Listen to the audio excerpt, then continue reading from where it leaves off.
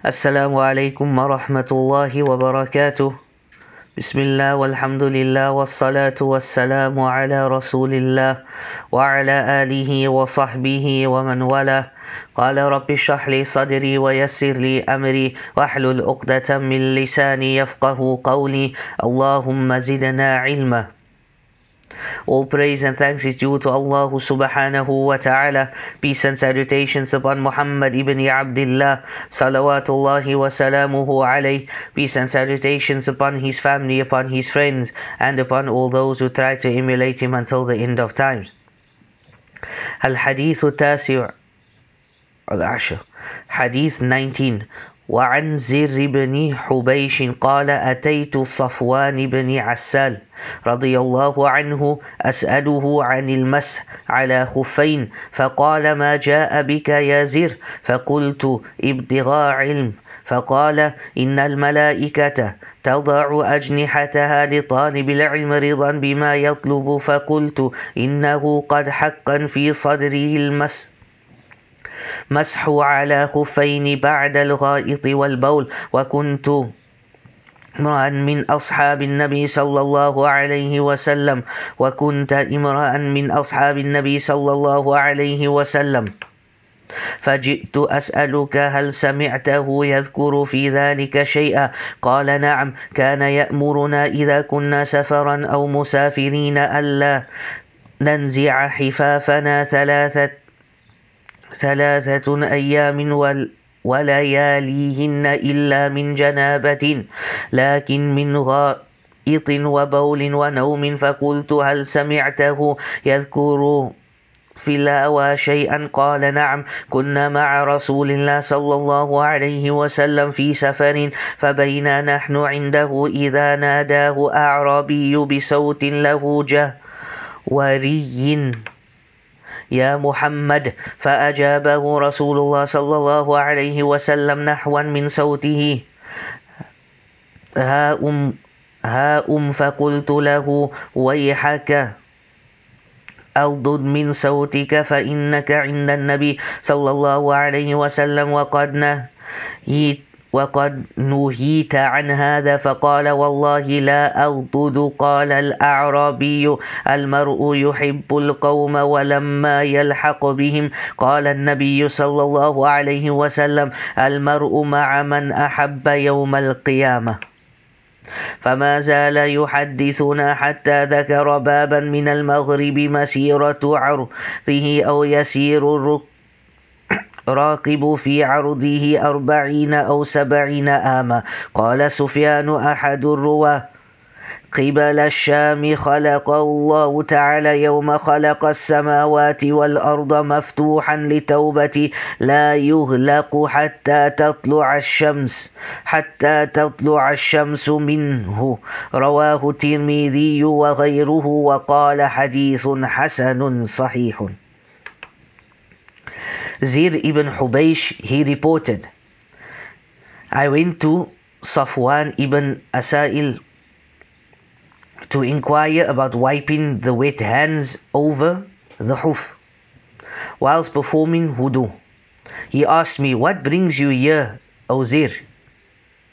I answered, search for knowledge. He said, angels spread their wings for the seeker of knowledge, out of joy for what he seeks. I told him, I have some doubts. So this is Zir speaking. I have some doubts in my mind regarding wiping the wet hands over the hoofs in the course of performing wudu after using the bathroom. Now since you are one of the companions of the Prophet, peace be upon him, I have come to ask you whether you heard anything from the Prophet sallallahu alaihi wasallam concerning this, meaning to wipe over the hoof after you have relieved yourself. He replied in the affirmative, and he said that he, the Prophet sallallahu alaihi wasallam, instructed us that during a journey we need not take off our hoofs for washing the feet up to 3 days and nights, except in the case of major impurity. In other cases such as sleeping, relieving oneself, or urinating, the wiping of the hands over the khufs would suffice. I then questioned him, did you hear him say anything about love and affection? He replied, we accompanied the Messenger of Allah in a journey. When a Bedouin called out in a loud voice and he said, O Muhammad, the Messenger of Allah replied to him in the same tone, here I am. I said to him, the Bedouin, woe to you, lower your voice in the presence, because the presence of the Prophet, peace be upon him, because you are not allowed to do so. He said, by Allah, I will not lower my voice. And then addressing the Prophet, peace be upon him, he said, what about a person who loves people but has not found himself in their company? The Prophet, peace be upon him, replied, said, on the day of resurrection, a person will be in the company of those whom he loves. The Messenger of Allah then kept on talking to us, and in the course of his talk he mentioned a gateway in the heaven, the width of which could be crossed by a rider in 40 or 70 years.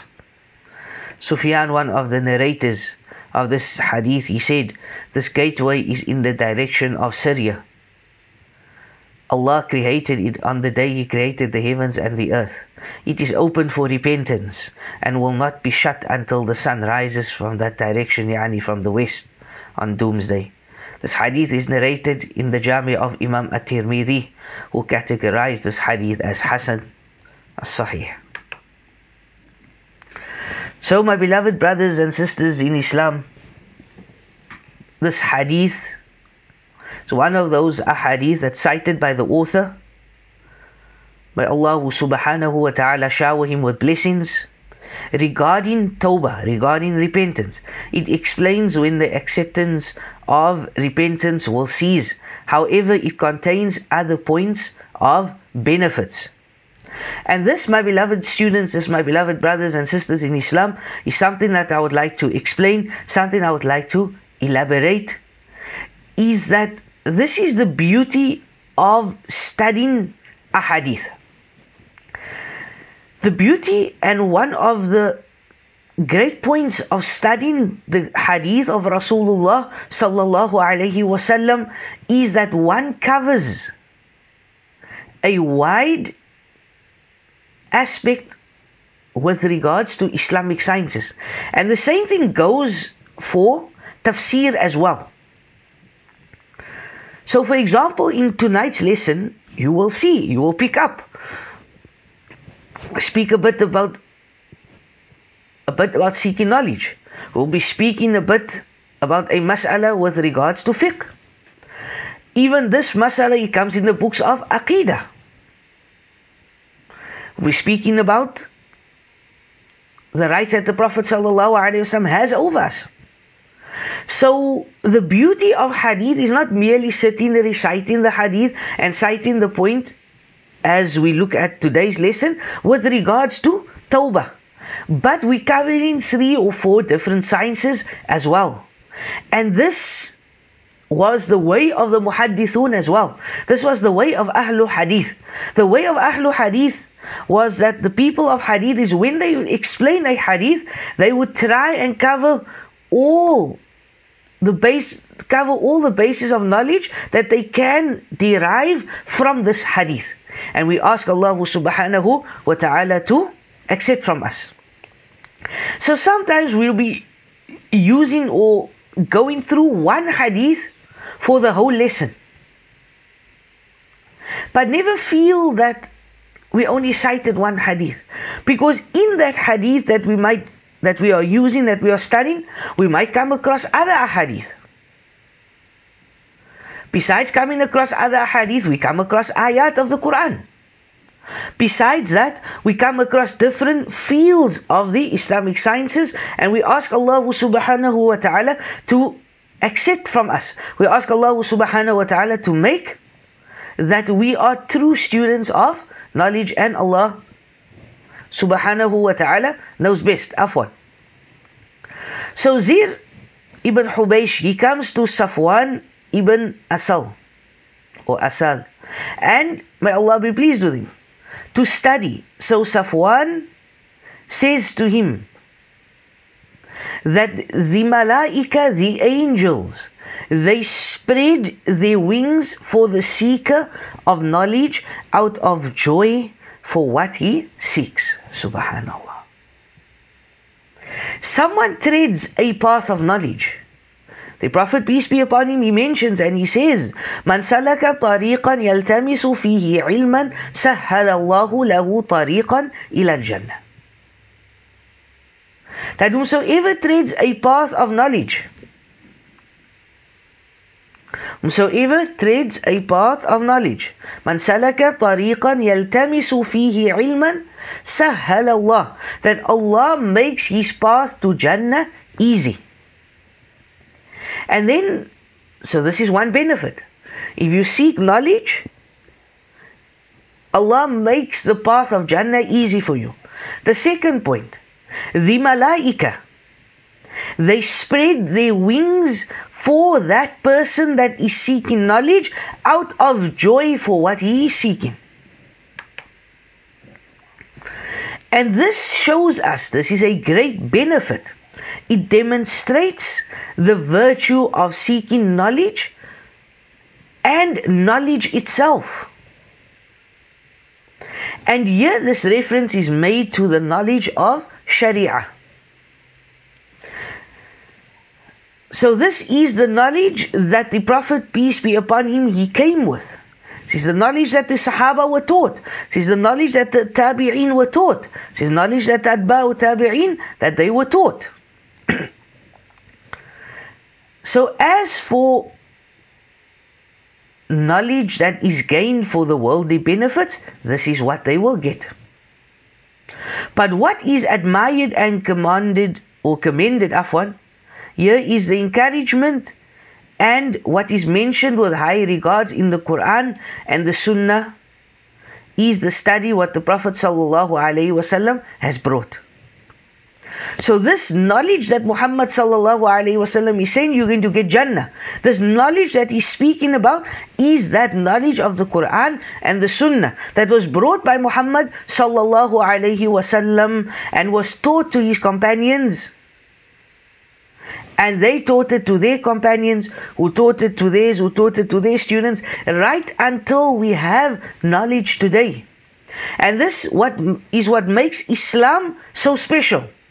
This is what makes Islam such a beautiful religion. That whatever knowledge we gain in Islam, it can be linked back to Rasulullah sallallahu alayhi wasallam. Al-ilmu, knowledge, is قال الله وقال رسوله وقال الصحابي. That knowledge is that which Allah subhanahu wa ta'ala mentions, is that what Rasulullah sallallahu alayhi wasallam said, and that which the companion said. And this is why in Islam we have something which is known as the isnad. As one of the Salafus Salih, as one of them said, had it not been for the isnad, then every single person would say this and that about the religion. This isnad, this chains of narration, this is what separates us from the ummahs of the past. This is what separates us from the Jews and the Christians. That whatever we dictate, whatever comes out of this deen of Allah subhanahu wa ta'ala, we can trace it back to قال الله قال Rasulullah sallallahu alayhi wasallam. So, seeking knowledge, it is a form of jihad in the path of Allah subhanahu wa ta'ala. This religion is based and it is built on two things. Number one, knowledge with exposition and weapons. Yani the sword. Right? So knowledge is based on exposition and weapons is the sword and the arrow. Some of the scholars even say that seeking knowledge is better than jihad in the path of Allah with a weapon, because the Sharia is preserved only with knowledge, as we explained a bit earlier. And likewise, jihad in the path of Allah with weapons, it is built upon knowledge. Neither will the fighter travel, fight or shed blood, share in the war booty, or deal with the captives except according to Islamic knowledge. He would have been able to go through a process. He had to study the chapters with regards to jihad. He would have been able to study the chapters with regards to blood money, or shedding blood, with fighting, or going out in the path of Allah. So all this needed to be studied. He could not just wake up one day and say that I'm going to go fight in the path of Allah subhanahu wa ta'ala. And this is why Allah subhanahu wa ta'ala, He mentions, and He says at the start of the 28th juz, Ya ayyuhalladhina amanu, إذا قيل لكم تفسحوا في المجالس فافسحوا يفسح الله لكم وإذا قيل انشزوا فانشزوا يرفع الله الذين آمنوا منكم والذين أوتوا العلم درجات والله بما تعملون خبير. O you who believe, when you are told to make room in the assemblies, يعني spread out and make room, Allah will give you ample room from His mercy.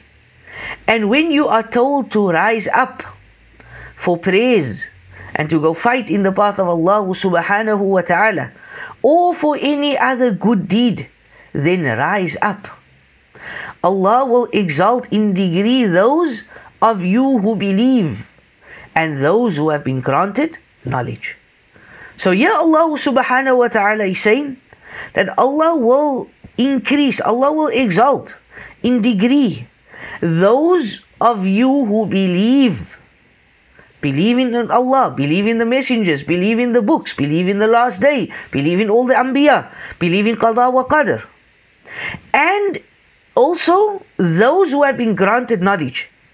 So here we see the Shaykh, he brings this verse to prove also, and to so that we can derive that Allah increases, Allah raises the rank of the person that believes and the person that seeks knowledge. And we ask Allah subhanahu wa ta'ala to make us of those true students of knowledge.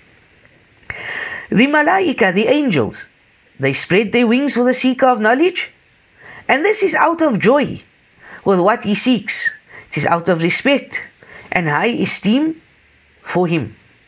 That an individual, he wonders and he says, but I can't feel that. This does not contradict this fact, because when a report is authentically transmitted from Rasulullah sallallahu alaihi wasallam, it is like a thing directly experienced. So someone might say, but I can't feel, that the malaika, they are happy. I can't feel that they are proud of me because I'm seeking knowledge. So the author, Shaykh Uthaymeen rahimahullah ta'ala, he says that if something is reported to you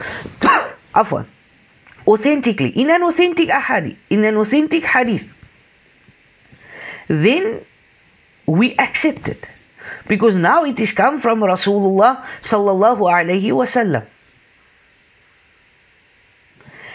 And this goes for any hadith that is authentic that we find in today's time. Sometimes we find certain groups, certain people, they hear a hadith from the Messenger of Allah subhanahu wa ta'ala, and it maybe does not gel well with his intellect. So he says, no, I cannot accept this hadith. Wa na'udhu billah. The Quran and the Sunnah does not contradict the aql, but rather the Quran and the Sunnah is in conformity with the aql. And we ask Allah subhanahu wa ta'ala to make us of those that we do not say sami'na wa asayna, we listen but we disobey. Rather sami'na wa ata'na, we listen and we obey. Yes, in Islam obviously we know that there's no blind following. A man with a big turban, with a big kurta, a big beard, right? If he says something to you and it goes contrary to that which is found in the Quran and the Sunnah, and the ijma of the salaf and the understanding of the ulama of this ummah, so it goes against the teachings of Islam, then we do not tell you, and it is wajib, it is compulsory on you, that you do not follow this person. Because in Islam there is nothing as following blindly. But what we are speaking about is that you cannot make your own rules as you go along. You cannot say that I feel that this hadith goes against what I believe because I think differently to this hadith, so this hadith is not true, and you reject the hadith. Wa na'udhu billah. May Allah subhanahu wa ta'ala guide us. So let us look at, right? Allah subhanahu wa ta'ala, the Prophet sallallahu alayhi wasallam says that Allah azza wa jal, He descends to the lowest heaven every night during the last third. Right, during the last third of the night, and He says, who will call upon me so that I answer him? Who will ask me? Who will ask from me so that I give him? And who will seek forgiveness from me so that I may forgive him? So here we do not hear, right? And this hadith, subhanallah, is a very beautiful hadith. You're having a difficulty in your business. You're having some hardship you're going through with your family, with your spouse. Things are not going well. Wake up during the third part of the night. Call to Allah Azza wa Jal. Speak to Allah subhanahu wa ta'ala. Who is there, as the Prophet, peace be upon him, says, who is there that is looking for forgiveness? Know that Allah will forgive.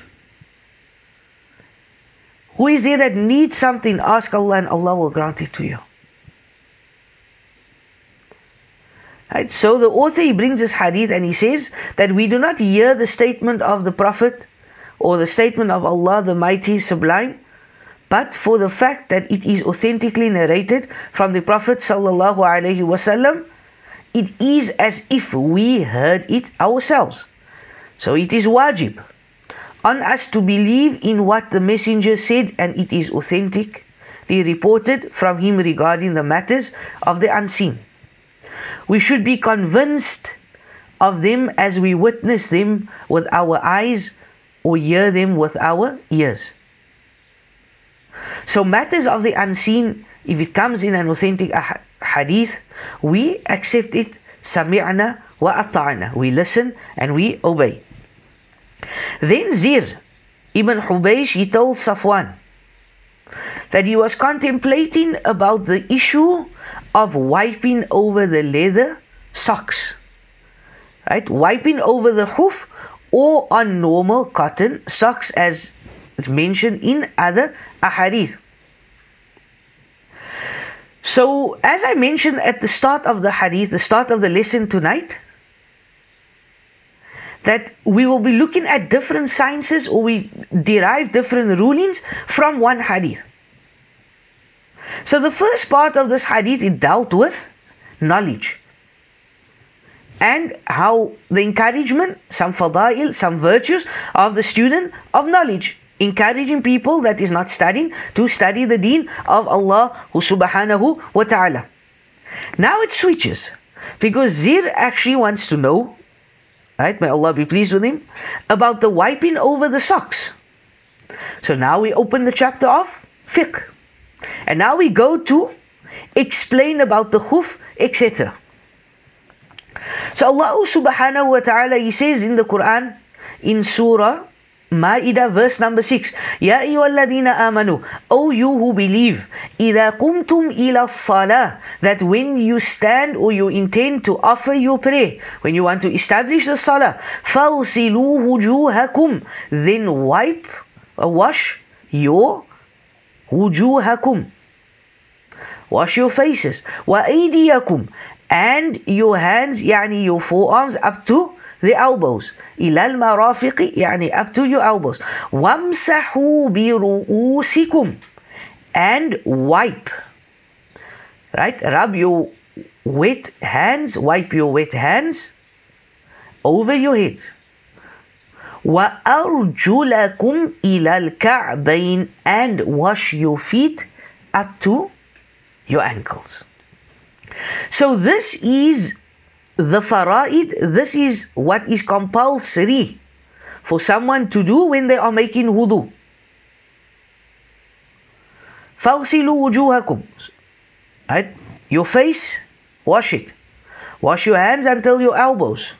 Wipe your head and wash your feet.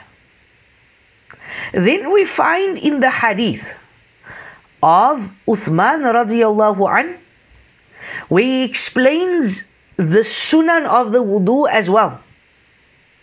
Washing the hands first, right? Rinsing the nose, the mouth and the nose. And some of the ulama, and this seems to be the correct opinion, they include this as part of being fard, because they say that Allah says فَوْصِلُوا وُجُوهَكُمْ, and including in فَوْصِلُوا وُجُوهَكُمْ, washing your face. What is part of your face? Your mouth and your nose. So they will say that this is part of, or this is compulsory as well. 3 times. And then you wash your hands from your fingertips until above your elbows. Thrice again, starting with the right and then the left. Then you will make mask of your head, and then you will wash your feet. And then Uthman radiallahu anhu, he says, this is how I learned how to make wudu from Rasulullah sallallahu alayhi wasallam. So Zir said that I am unsure,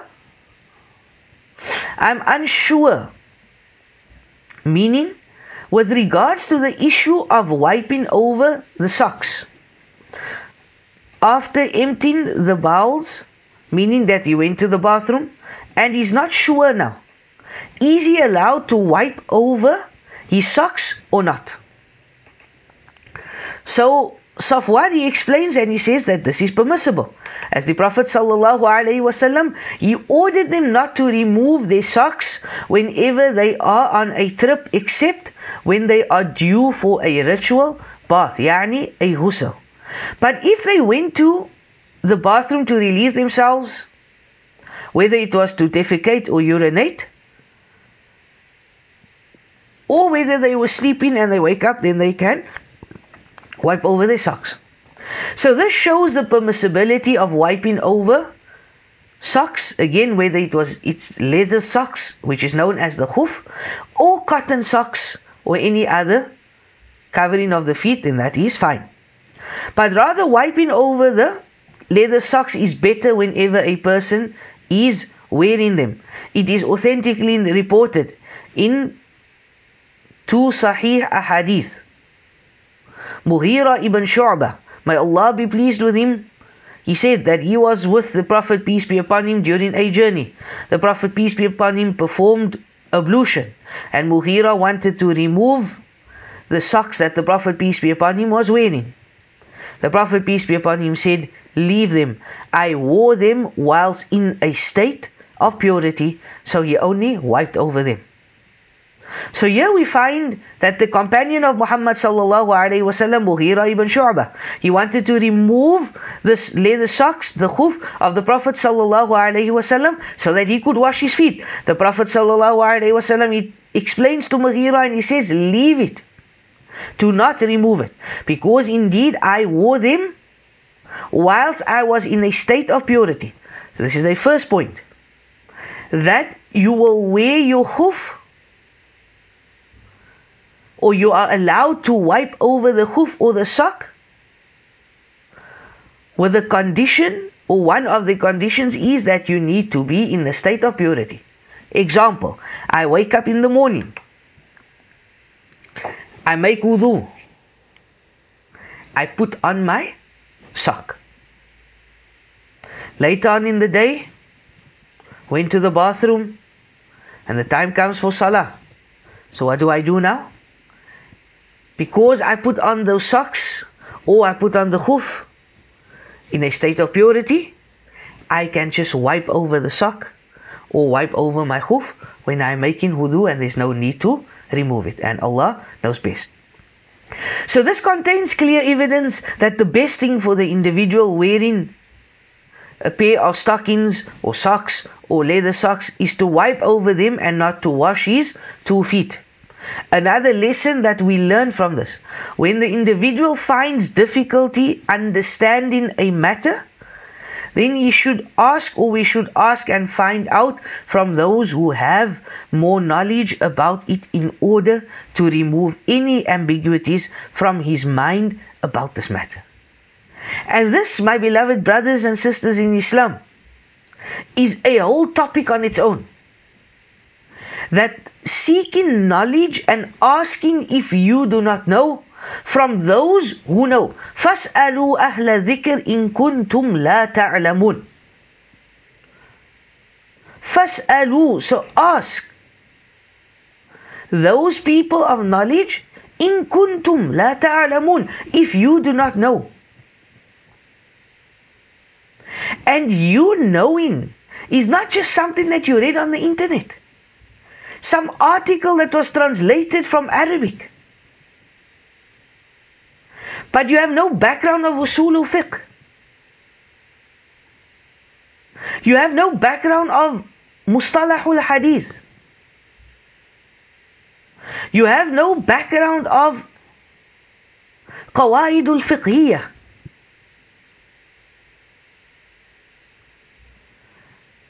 But you pass hukum. You pass rulings. You want to speak about the Sharia. When the ulama of this ummah, when they pass judgment based on what they understand, what they studied, what they derive from the Quran and the Hadith, they studied for 6 years, 10 years, 20 years. They mastered the Arabic language, they mastered tafsir, they mastered Hadith.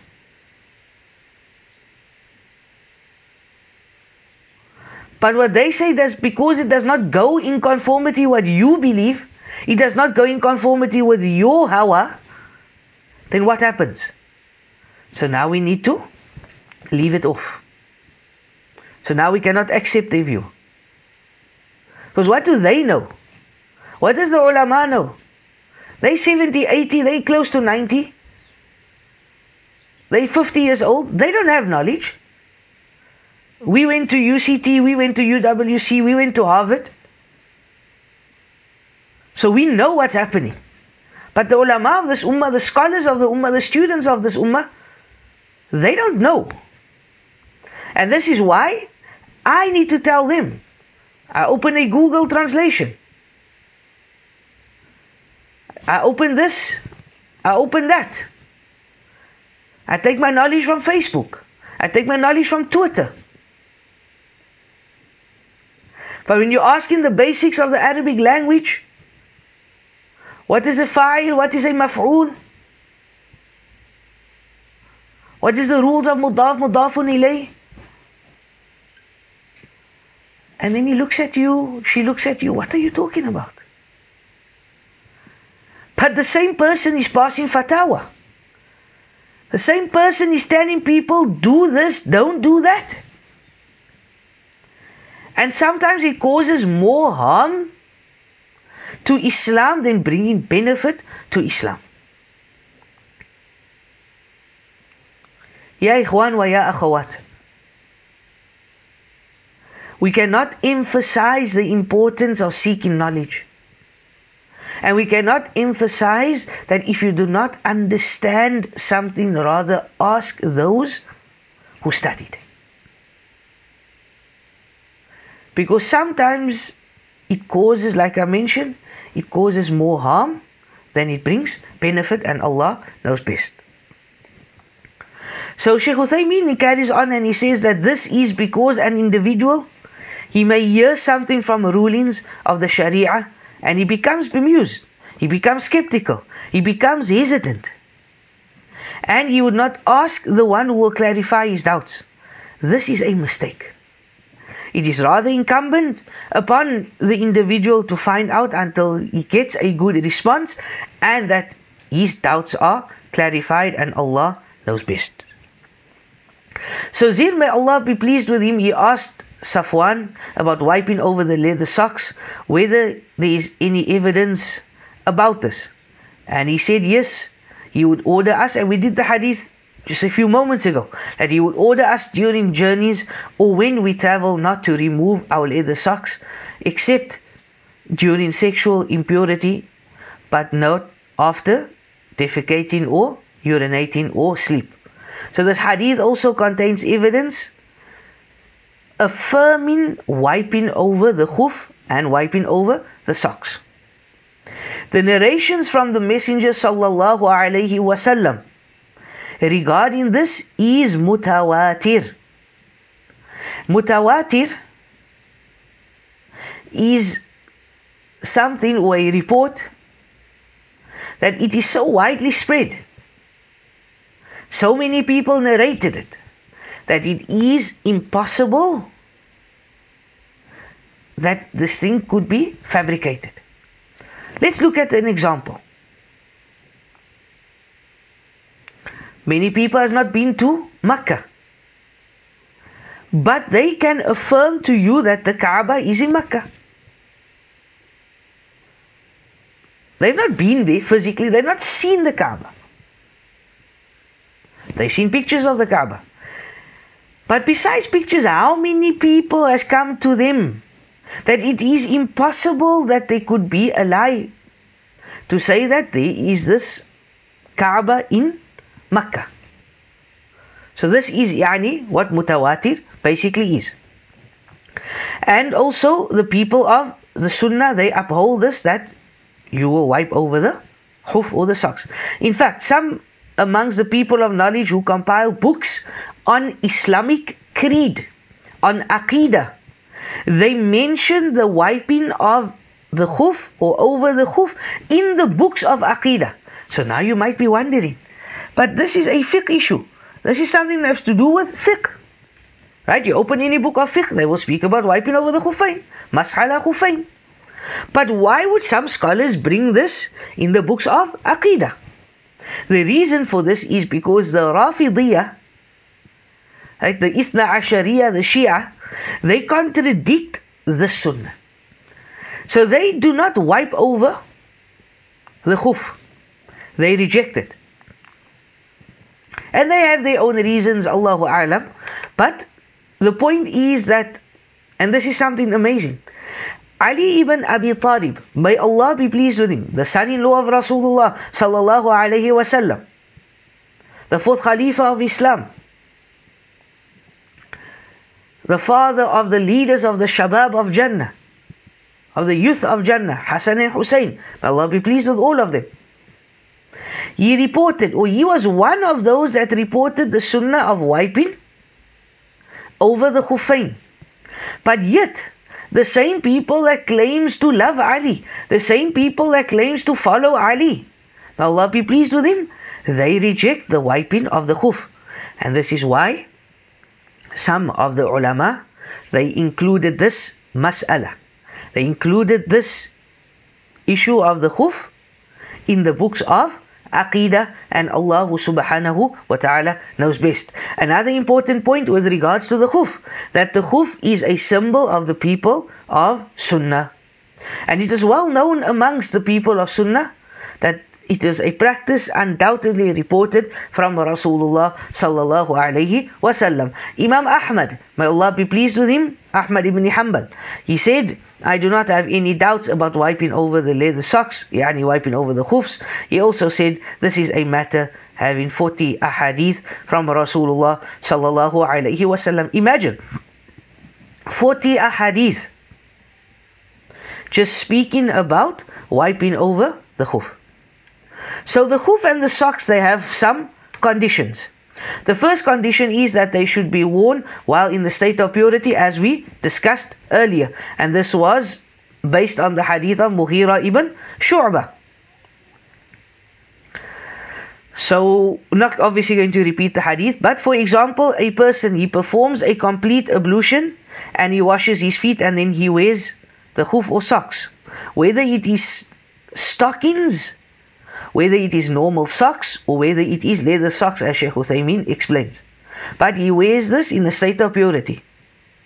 Likewise, if he wore the leg coverings and he wiped over them, then he needed to wear another covering over the first which he had wiped while still in a state of purity. Right, so here he says, if he wore the leg coverings and wiped over them, then he needed to wear another covering over the first which he had wiped while in a state of purity. It suffices for him to wipe the second. What is the Sheikh saying? You wear socks, it's extremely cold. Right? Or even when you wear hoofs, many people, they first put on a pair of socks and then they put the leather sock on afterwards. So, you put on the second pair. Must you take that off and wipe over the first pair? No, you just wipe over the second pair, or you wipe over the hoof, and Allah knows best. Nevertheless, it is the accepted period for wiping will begin the count from the time of wearing the first leg covering and not the second, obviously. Right? So meaning, he puts on his hoof now. He puts on his sock now, but only tonight or Asr time. Right? So now it's 10 a.m. in the morning. Right? Or 6 p.m. at night. So he puts on the hoof. He puts on the sock.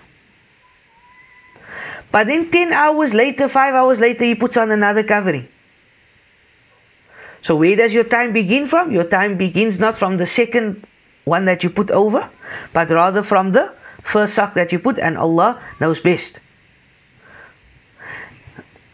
This is the correct view, that if he wears any leg covering and wipe over leather socks, he would wipe over the upper socks as well. However, the duration of permissibility of wiping over the second one is based on the time of the first one, and Allah knows best. The purification must be done with water. If he wears them after tayammum, and tayammum is a purification made with clean sand or earth, then it is not accepted for him to wipe over them. For instance, a traveler who does not find water, who then performs tayammum and wears the leather socks after purification by means of tayammum, thereafter he finds water and intends to make ablution. In this case, he must remove the two socks and wash his 2 feet during the ablution. He should not wipe over them in this case, because he did not wear them after purification in which his feet was washed, because tayammum only involves 2 parts of the body, the face and the palms, and Allah knows best. The second condition, wiping is done in relation to a state of minor impurity and not major impurity. So if an individual enters a state of sexual impurity, it does not suffice him to wipe over the socks, but rather he must remove them and wash the feet. This is because the major impurity, or this is because the major purification does not permit wiping except in the case of necessity, such as wiping over a bandage. For this reason, the head is not wiped during major purification, it is rather washed as a matter of obligation, whilst wiping suffices during wudu. And yet the Shaykh, he brings an important point, and this has to do with a bandage. He says that wiping is allowed in a case of necessity, such as wiping over a bandage.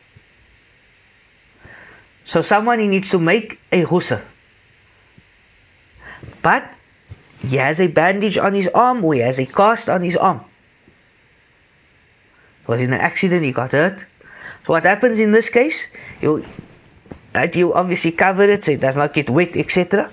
And then he will just wipe over it. He does not have to wash over this, and Allah knows best. So purification, right, or with regards now to major purification, is more emphasized, and the impurity is major. So this is why washing is compulsory, and it is not sufficient just to wipe over the socks. The third condition, the wiping must be within the duration given by Muhammad sallallahu alaihi wasallam, and that is a day and night for the resident and 3 days with their nights for the one who is traveling, as reported by Ali ibn Abi Talib, and this hadith is found in the Sahih of Imam Muslim. He said, the Prophet, peace be upon him, stipulated 3 days with their nights for the traveler and 1 day and a night for the resident. This is regarding wiping over the socks. But when the stipulated period expires, it is not allowed to wipe over the socks. The socks must be removed and the feet must be washed. However, if the stipulated period expires whilst you are in a state of purity, listen carefully. If the stipulated period expires whilst you are in the state of purity, then continue on your state of purity. The expiration does not nullify your wudu. But if you wish to perform ablution after the expiration of the duration, then washing the 2 feet becomes obligatory. And thereafter, Zir asked Safwan, did you hear the Prophet, peace be upon him, saying anything regarding al-hawa? And hawa means love and inclination. Safwan said yes. And then he narrated the story of a Bedouin who in a very loud voice came to Rasulullah sallallahu alaihi wasallam and said, Ya Muhammad. And the Bedouins, they were very rough and ready. Right? They lived in the desert. They were farmers. And they had this very rough way of speaking, etc. They didn't mean any malice. They did not mean any harm. So he came and he said, Ya Muhammad, to the Prophet sallallahu alaihi wasallam in a loud voice. So it was said to him, woe unto you, waylak. Are you calling the Messenger of Allah in a loud voice? And this brings us to the verse where Allah subhanahu wa ta'ala says, Ya ayyuhalladhina amanu, O you who believe, la tarfa'u aswatakum fawqa sawtin nabi, that do not raise your voices above the voice of the Prophet. وَلَا تَجْهَرُوا لَهُ بِالْقَوْلِ كَجَهْرِ بَعْدِكُمْ لِبَعْدٍ أَنْ تَحْبَطَ أَعْمَالُكُمْ وَأَنْتُمْ لَا تَشْعُرُونَ.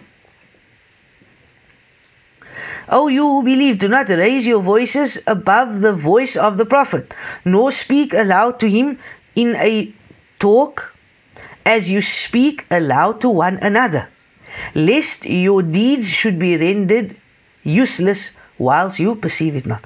So here Allah subhanahu wa ta'ala in Surah Hujurat, known as also Suratul Adab. O you who believe, do not raise your voice above that of Muhammad sallallahu alayhi wasallam. But as I mentioned, the Arabs, generally the Bedouins, they were not known of people of manners. Right? They were far away from the cities, they were far away from knowledge. So the Prophet, peace be upon him, he answers him as well with a very loud voice. The Messenger of Allah, peace be upon him, was the most perfect in guidance. He would relate with every individual according to his intellect. Again, something important that we should understand and that we should take lesson. That not everyone is going to be on our level. And we speak to the level of the people. Same thing with knowledge. Not everyone is going to understand every single mas'ala. So you need to look at who you are speaking to. However, this does not mean that when you say speak to the level of the people, so for example, you meet someone from out of the city, so now you can speak rudely to him. Now you can speak in slang to him. Now you can speak and start swearing to them. No, because you must speak on the level of the people. No. You will still speak a good English, whatever language you speak. But maybe you won't use Shakespearean English, but you will use day-to-day English, and Allah knows best. So the Bedouin, he asked the Prophet, peace be upon him, or the Bedouin asked, an individual would love a people but has not found himself in their company. Meaning, he would love a people but his deeds are of a lesser degree than theirs. He cannot match them in deeds. Who will he be with? Who will he be with? Will he be in their company or not on Qiyamah? The Prophet, peace be upon him, he said, on the day of resurrection, a person will be in the company of those that he loved. And this is a great bounty. Praise is due to Allah subhanahu wa ta'ala. Anas ibn Malik, may Allah be pleased with him, he said, the Prophet sallallahu alaihi wasallam told a man who loved Allah and His Messenger that you will be those who you love. And then said, I love the Messenger of Allah. I love Abu Bakr. I love Umar. And I hope to be in their company. Likewise, we call and we besiege on Allah subhanahu wa ta'ala. We make dua to Allah subhanahu wa ta'ala to witness over our love for the Prophet sallallahu alaihi wasallam. Our love for the Khulafa al-Rashidin.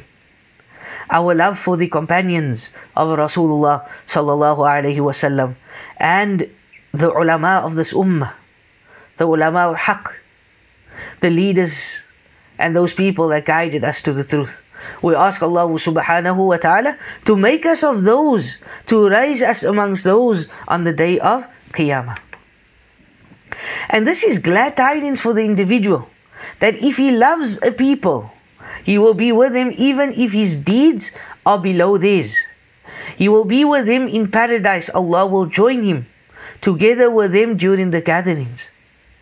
They will partake in the Messenger sallallahu alaihi wasallam's pool together. They will drink from the hawd, and so on. Similarly, whoever loves the disbelievers, now we're looking at the opposite.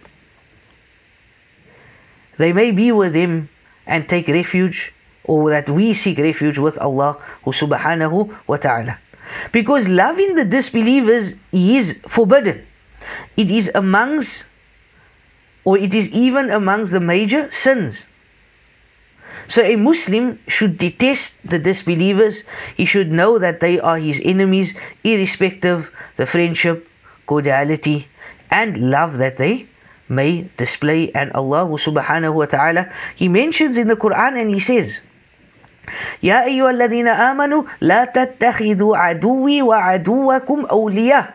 O you who believe, do not take my enemy and your enemy as friends. Allah subhanahu wa ta'ala, He also says, قل من كان عدوا لجبريل فإنه نزله على قلبك بإذن الله مصدقا لما بين يديه وهدى وبشرى للمؤمنين.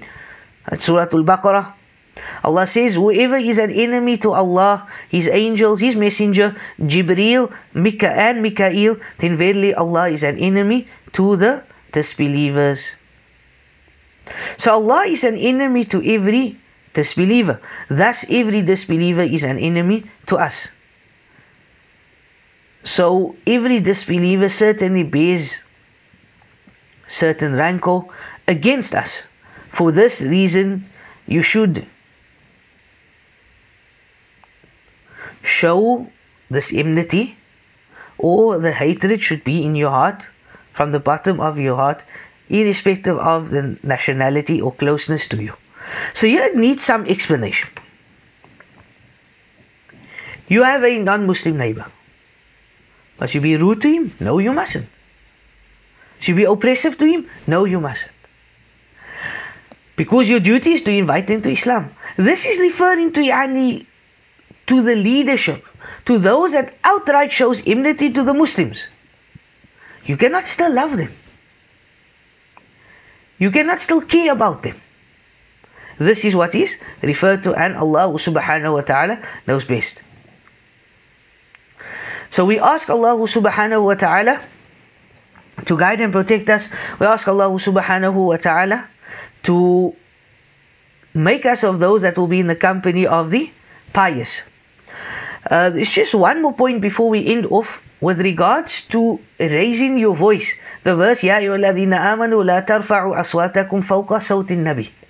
And oh, you who believe, do not raise your voice above that of the Prophet sallallahu alaihi wasallam. There's one point that I forgot to add here, and I would like to add, is the following. If raising your voice, right, raising your voice is disrespect and it is not allowed, what about someone when the Prophet sallallahu alaihi wasallam has ordained a certain matter? He goes against the teachings of the Prophet sallallahu alaihi wasallam. This is far worse. This is a bigger aib. This is a bigger problem than someone that is raising his voice in the presence of Rasulullah sallallahu alaihi wasallam. And this point links back to what we spoke about earlier. Because you don't understand certain ahadith, you don't understand certain ayat, then you feel it fit to reject it. And I leave you with this message. If raising your voice can nullify your deeds above the voice of Rasulullah sallallahu alaihi wasallam, what about not following his sunnah? And this brings us to the end of our lesson. We ask Allah subhanahu wa ta'ala to guide and protect us. We ask Allah subhanahu wa ta'ala to forgive our shortcomings. Subhanakallahumma wa bihamdik ashhadu an la ilaha illa astaghfiruka wa atubu ilayk. Assalamu alaikum wa rahmatullahi wa barakatuh.